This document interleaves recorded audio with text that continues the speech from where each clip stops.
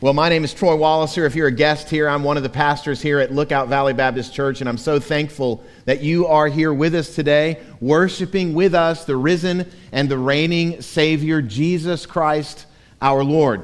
This morning, I'm going to make a bit of a departure from the normal preaching diet we practice here at Lookout Valley Baptist Church. Normally, we do what's called expositional or exegetical preaching, whereby we preach through a passage of Scripture where the single passage and the main point of that passage becomes the main point of the sermon. But this morning, I'm going to make a brief departure from that for this Easter Sunday. Several months ago, when I was looking forward at our church calendar, and Easter is obviously one we circle with a big red marker, what's happening on Easter, I began thinking and praying about what the Easter sermon would be. And this question came to me, and I began to think about it and process it. The question is simply, what if the resurrection is true?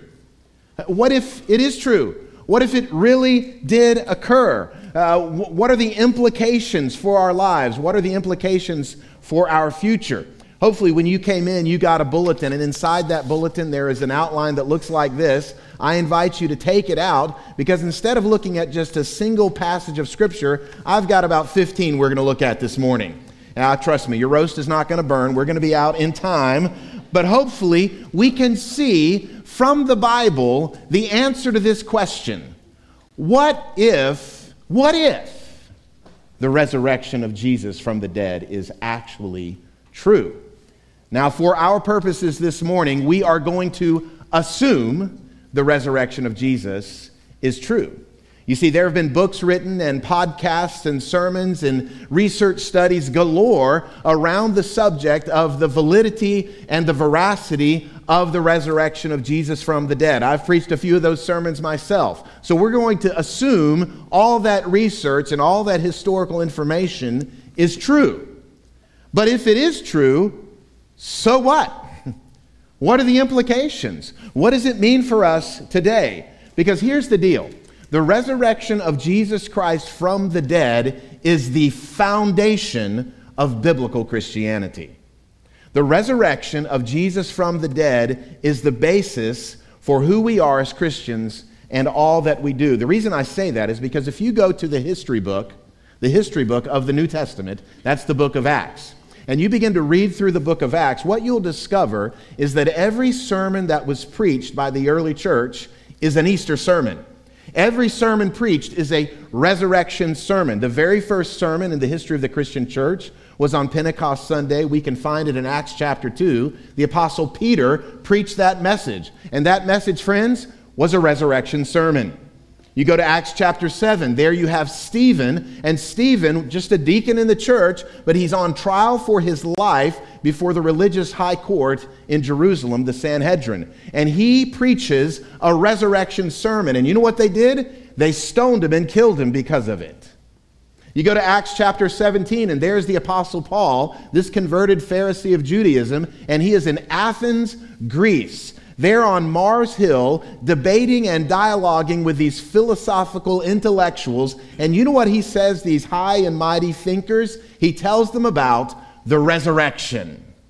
You go all the way to Acts chapter 26, and Paul is on trial himself before King Agrippa. And he preaches to King Agrippa and all of his royal entourage a resurrection sermon.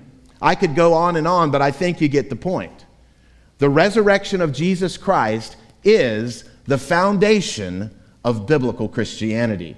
The first Christians gave their lives. They died proclaiming they saw Jesus alive after they saw him killed. They died martyrs' death. So again, there's overwhelming, compelling evidence that proves the resurrection of Jesus did in fact occur, but so what? What does that mean for our lives today? And what does that mean for our lives tomorrow and all of our tomorrows? That's our question for this morning that we're going to wrestle with. And as I've thought through this for several weeks now, I've come around 4 biblical implications that we can understand and we can see if the resurrection is true. And it is. So we've got about 30 minutes now to get through this, so we're going to go quick. Are you ready? Let's try it again. Are you ready? Let's go. Here's the first one. Number one, if the resurrection of Jesus is in fact true, Jesus is God in the flesh.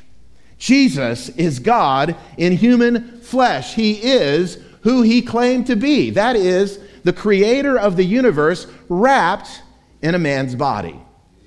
God in the flesh. As I mentioned a moment ago, we are studying, we normally study verse by verse through whole books of the Bible. We are now in a 2-year series through the Gospel of John in all 21 chapters. Over and over again, the Apostle John, Jesus' closest human friend, records and presents to us all the times, many of the times, Jesus claimed to be just this, God in the flesh. I want to show you just a few of them. In John chapter 10, verse 30, Jesus says, I and the Father are one. That's a claim of deity. In John chapter 14, verse 9, he says, if you've seen me, you've seen the Father. In fact, Jesus in the Gospel of John is recorded as making 7 different I am statements. These I am statements are not just aspects of his character and his nature, but they are declarations of deity, because the name I am means the self-existent one. He is God. He is Yahweh. Look at this list. In John 6:35, Jesus says, I am the bread of life. As bread, he is the source of all life. In John 8:12, he says, I am the light of the world. In John chapter 10, verse 9, he says, I am the door. You don't get there unless you go through him. In John 10:11, he says, I am the good shepherd. And you know what the good shepherd does? The good shepherd lays down his life for the sheep. In John chapter 11, verse 25, he says to Martha, I am the resurrection and the life. And the most important question you'll ever be asked, do you believe this? In John chapter 14, verse 6, Jesus says, I am the way, the truth, and the life. And then finally, in John 15:1, he says, I am the true vine. The only way you'll have the sustaining life is if you are connected to the true vine. Again, over and over and over again, Jesus claims, I am. So don't let anybody ever tell you, some skeptic tell you, Jesus never really claimed to be God. He did it all the time. In fact, the very first one we looked at in John chapter 10, I want you to see that's exactly how his opponents received what he said. Look at John chapter 10, verse 30 again. Jesus said, I and the Father are one. What happened with that declaration? The Jews picked up stones again to stone him. Jesus answered them, I have shown you many good works from the Father. For which of them are you going to stone me? The Jews answered him, it is not for a good work that we're going to stone you, but for blasphemy, because you, being a man, make yourself, say that last word, God. He declared he was God. There was no confusion about the issue. They knew exactly what he was claiming to be. And when they asked for proof of his claim to be God, you know what the proof he gave them was? Look what he said in Matthew chapter 12, verse 40. He says, for just as Jonah was 3 days and 3 nights in the belly of the great fish, so will the Son of Man be 3 days and 3 nights in the heart of the earth. In other words, the proof of his deity is that he will be resurrected from the dead. So what's the big deal about Easter? What's the big deal about Jesus being resurrected from the dead? It proves he's God in human flesh.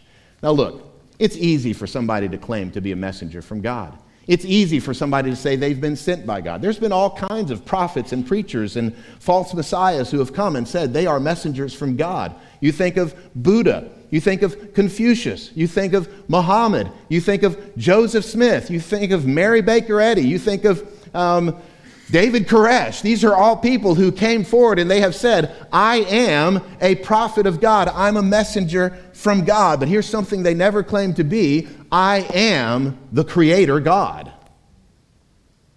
Just like Jesus spent 3 days and 3 nights in the heart of the earth, so did every one of those religious leaders. They all spent 3 days and 3 nights in the heart of the earth, but here's the difference.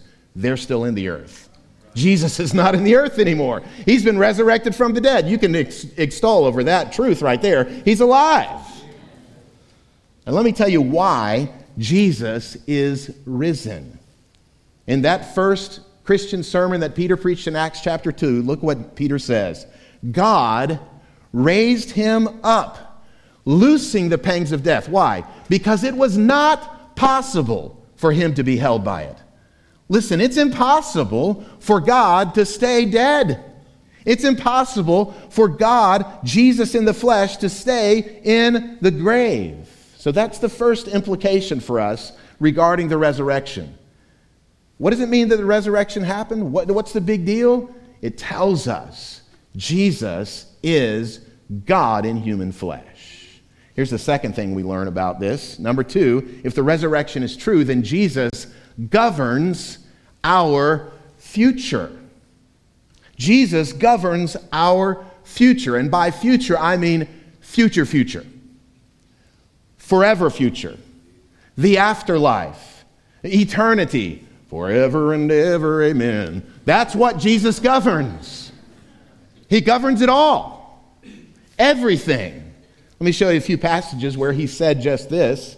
In Matthew 23, Jesus is speaking to the scribes, Pharisees, and religious hypocrites. And he says, you serpents. You ever been called a serpent before? Jesus called some people serpents. You brood of vipers. How are you going to escape being sentenced to, say that word, hell? How are you going to escape being sentenced to hell? You didn't know you were going to come and say hell in the church today, did you? Look what else he said in Luke chapter 10, talking to his closest disciples. He said, nevertheless, do not rejoice in this, that the spirits are subject to you, but rejoice that your names are written in, say that word, heaven. So Jesus proclaimed there is a place in eternity called hell. And real people go to that real place. And Jesus says there is a place in eternity called heaven. And real people really do go there. Why? Because Jesus governs the afterlife. He rules our future. How do we know this is true? Because he's alive. And he said so. And he's the God of heaven and earth. In John chapter 3, Jesus was in a conversation with this very high-ranking Jewish official by the name of Nicodemus. Nicodemus, highly educated, very intelligent, well-respected in the community, and they're having a conversation chiefly about the afterlife and how you get there.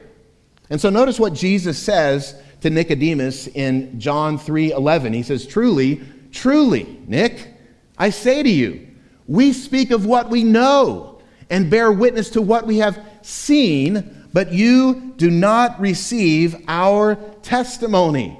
Jesus is saying, Nick, listen, I know about the other side because I'm from the other side.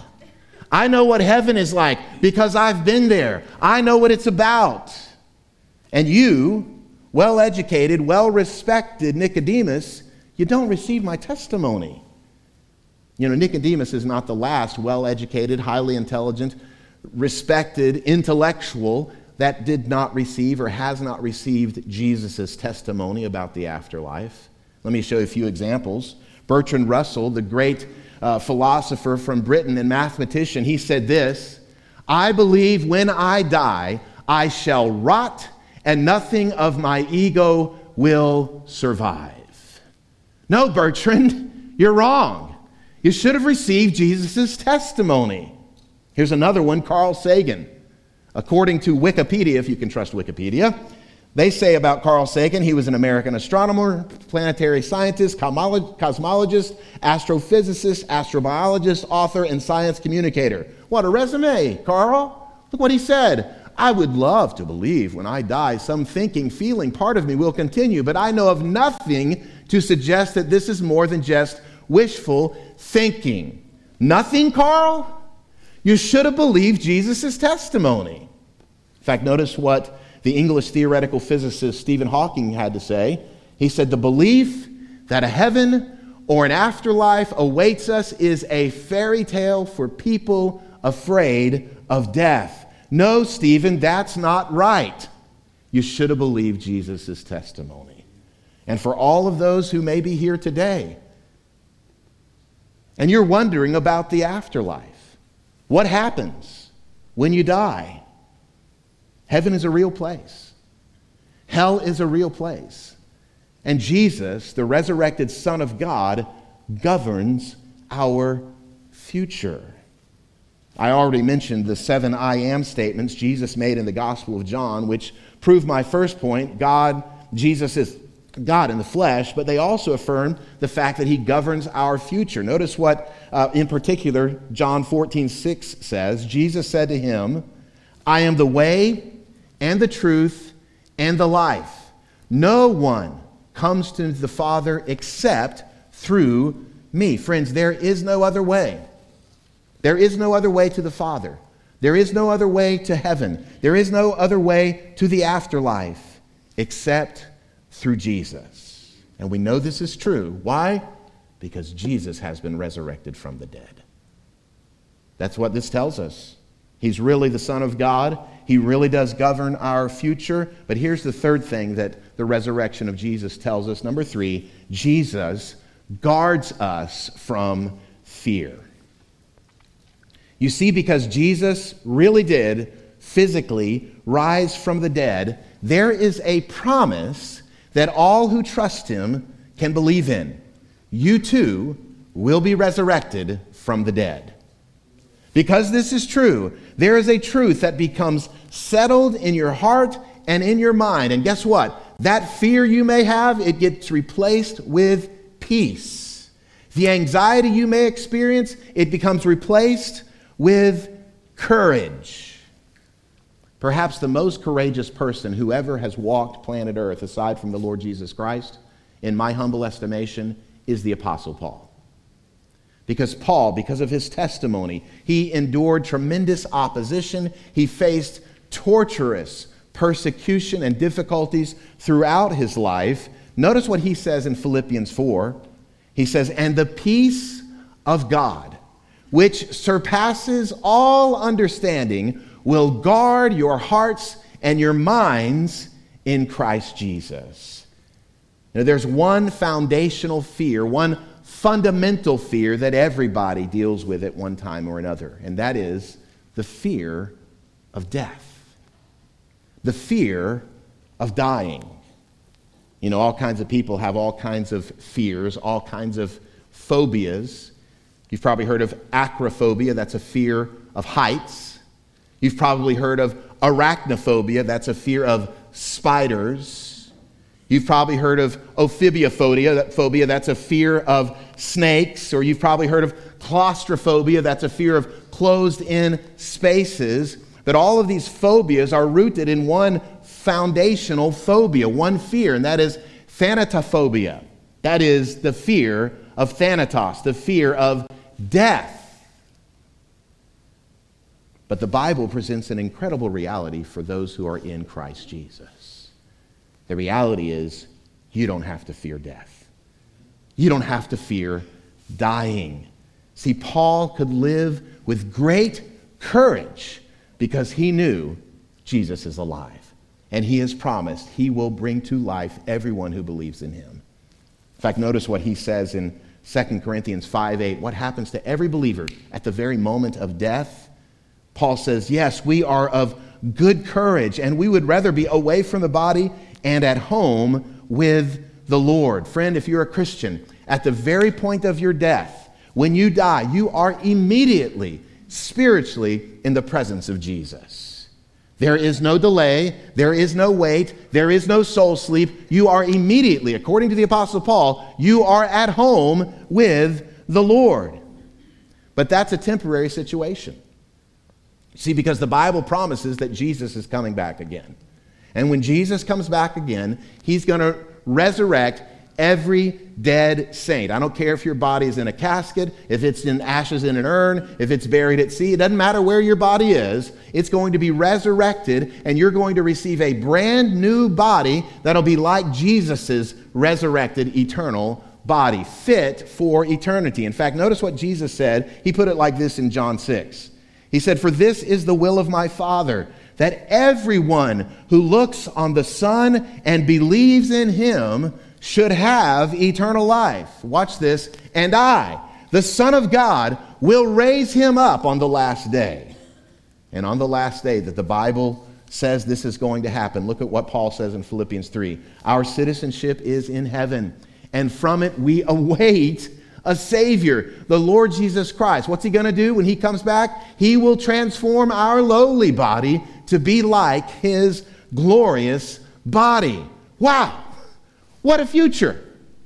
That those who are believers in Jesus, Jesus is not only going to raise us from the dead, but he is going to give to us an eternal physical body. And friends, all these promises that I'm reciting and rehearsing for you today, all these promises are guaranteed because Jesus is alive. Because Jesus has been resurrected from the dead.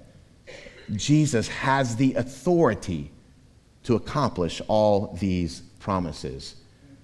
You know, Jesus talked a little bit about authority and the authority that he has. He put it like this in John chapter 10, verse 18. He said, I have authority to lay my life down. Now, let me stop right there. Don't all of us have that authority? Don't you have that authority? Don't I have that authority? I mean, if you want to take your life, I wouldn't suggest it, but you have that authority to take your life. And so reading that phrase, I think, well, that's no big whoop, Jesus. We all have that authority. Oh, but look what he says next. And I have authority to take it up again. Now, that's completely different. Who has the authority to take their own life, to lay it down, to give it up, but then also have authority to raise it up from the dead 3 days later? Nobody. That is but Jesus. He had the authority to raise his life up from the dead. And because of that, if Jesus says, I'm God in human flesh, because he has been resurrected from the dead, you know what? I bank it. I bank it. And if Jesus says, I have authority and I have control and I govern heaven and hell and your future, you know what? If Jesus is alive, you know what? I bank that. He can. And if Jesus says, guess what? I'm going to raise your bodies to new life, you know what I do? I bank it because he is alive. There is a promise that recurs throughout the Bible, Old Testament and New Testament alike. I've been told it's the most repeated promise in the Bible. What's the promise? Do not be afraid. Do not be afraid. Do not fear. If Jesus really is who he claims to be, and if he really did what the Bible says and describes him doing, laying down his life and then taking it back up again, when Jesus says, do not be afraid, you know what I do? I bank it. I put it in the bank. It's secure. It's true. Which is why the book of Hebrews puts it like this. So we can confidently say, the Lord is my helper. I will not fear. What can man do to me? The answer? Absolutely nothing. Huh! Say it again. He can do nothing. Nothing. I can walk with great confidence and great courage because Jesus is alive. And his resurrection proves, number one, he's God in human flesh. His resurrection from the dead proves, number two, he governs our future. And his resurrection, number three, proves Jesus guards us from fear. But let me let you know something. I put this outline together about 2 weeks ago. But Thursday morning, I woke up at 3 a.m. and this thought came to me. Troy, the gospel's not clear yet in your Easter sermon. And I thought, well, what do I need to add? I thought it was pretty good. And at 3 a.m., in my bed, on my notepad, on my phone, I made this fourth and final point, and glory to God, they're alliterated.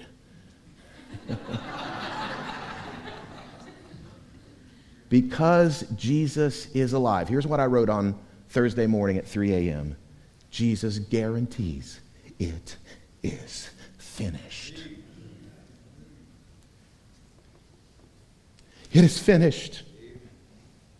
You know, the gospel writers record 7 different statements Jesus made while he is hanging between heaven and earth, dying a criminal's death on a cross.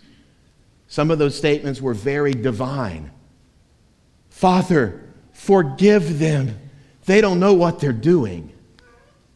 Some of those statements were very human. I'm thirsty. After Jesus said, I thirst, the Bible describes that those who were around the cross when he was dying, they took a long hyssop branch, they stuck a sponge on the end of it, They dipped it down into a jar of sour wine, of vinegar, and they lifted that sponge up to Jesus' mouth hanging on the cross. And notice what John records happened next in verse 30 of John 19.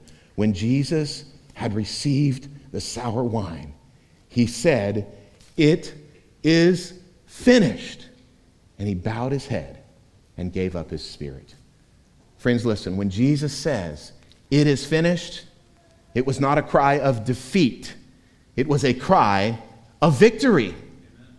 See, because he didn't say, "I am finished." He didn't say, "I'm done. I quit. I give up."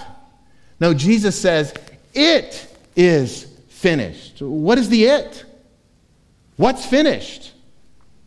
Well, the Greek word underneath our English Bibles there that translated "it is finished," one word. It's a word many of you have probably heard before. It's the word tetelestai. Tetelestai. In the first century, this word tetelestai was commonly used in the world of commerce. If someone was a shop owner, a shopkeeper, and you purchased goods from him, and let's say you ran a tab up, and you were building that tab of products you were buying from this shopkeeper. When you came and paid your invoice, when you came and paid your tab, the shop owner would stamp or write across your bill, tetelestai. Paid in full. It is finished. You owe no more debt. And when Jesus was hanging on the cross, he cried out, "It is finished." Tetelestai, paid in full. You see, because here's the bad news. All of us have a debt. All of us have a debt we cannot pay. It's too big. It's too great.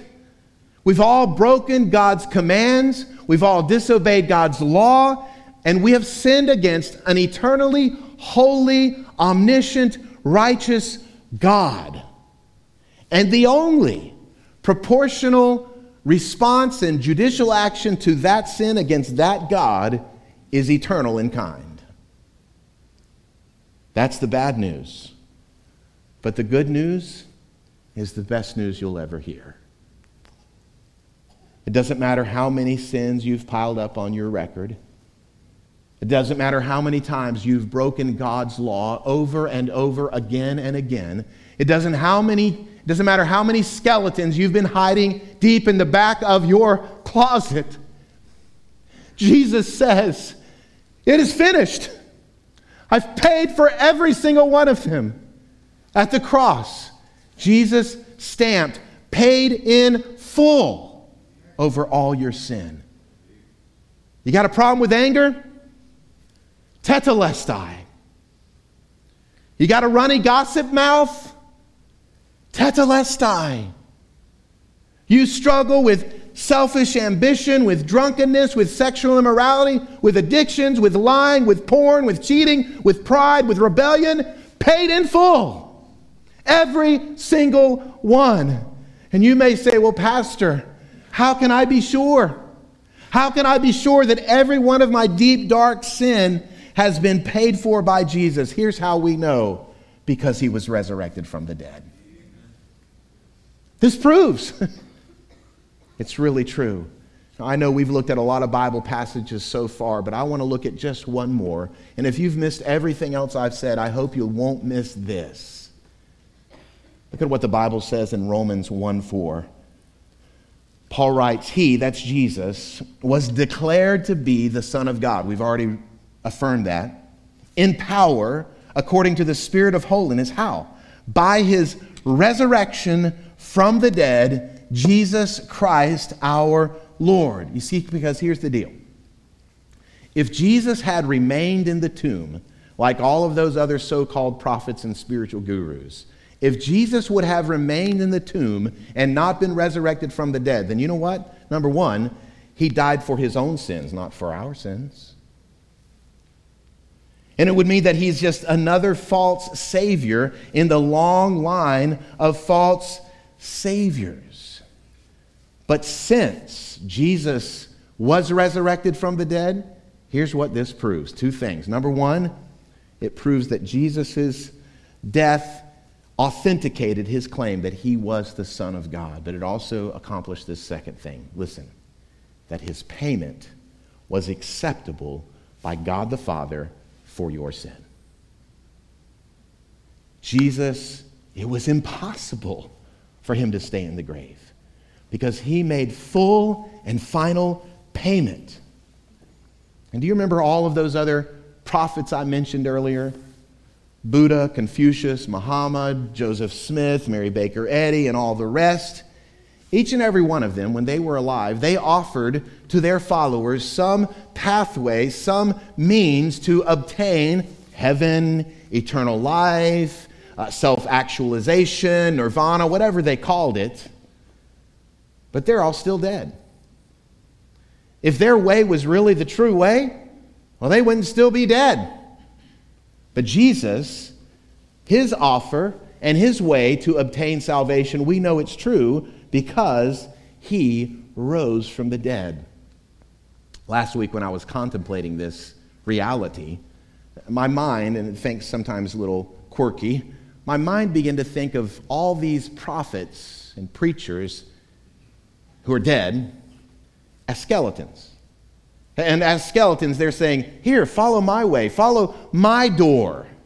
This is the door to nirvana. Follow me, my door to heaven, eternal life. They're all dead. But then comes Jesus, and he says, I have opened the door through my resurrection. Follow me. And you got two options. You can choose a dead Savior, and guess what? You'll end up just like him. But if you follow the living Savior, you'll end up just like him.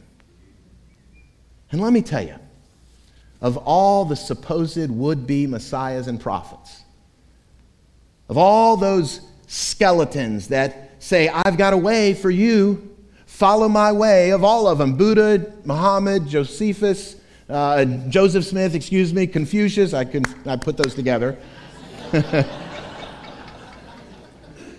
But Josephus too. All of them. Do you know who the biggest false Messiah is that people follow every day? You know who the biggest fake Messiah is that people are trusting in to get them to heaven? I'll tell you exactly who the fake Messiah is. It's you. You think you're your own Messiah. You think, I'm my own Savior. If I'm just good enough, if I just pull myself up by my own bootstraps, if I do more good deeds than bad deeds, if I observe the law, if I do all these things, my sense of goodness, my ethics, my self-righteousness, you know what you are? You're another skeleton going to hell. You follow a dead Savior, you're going to end up just like him.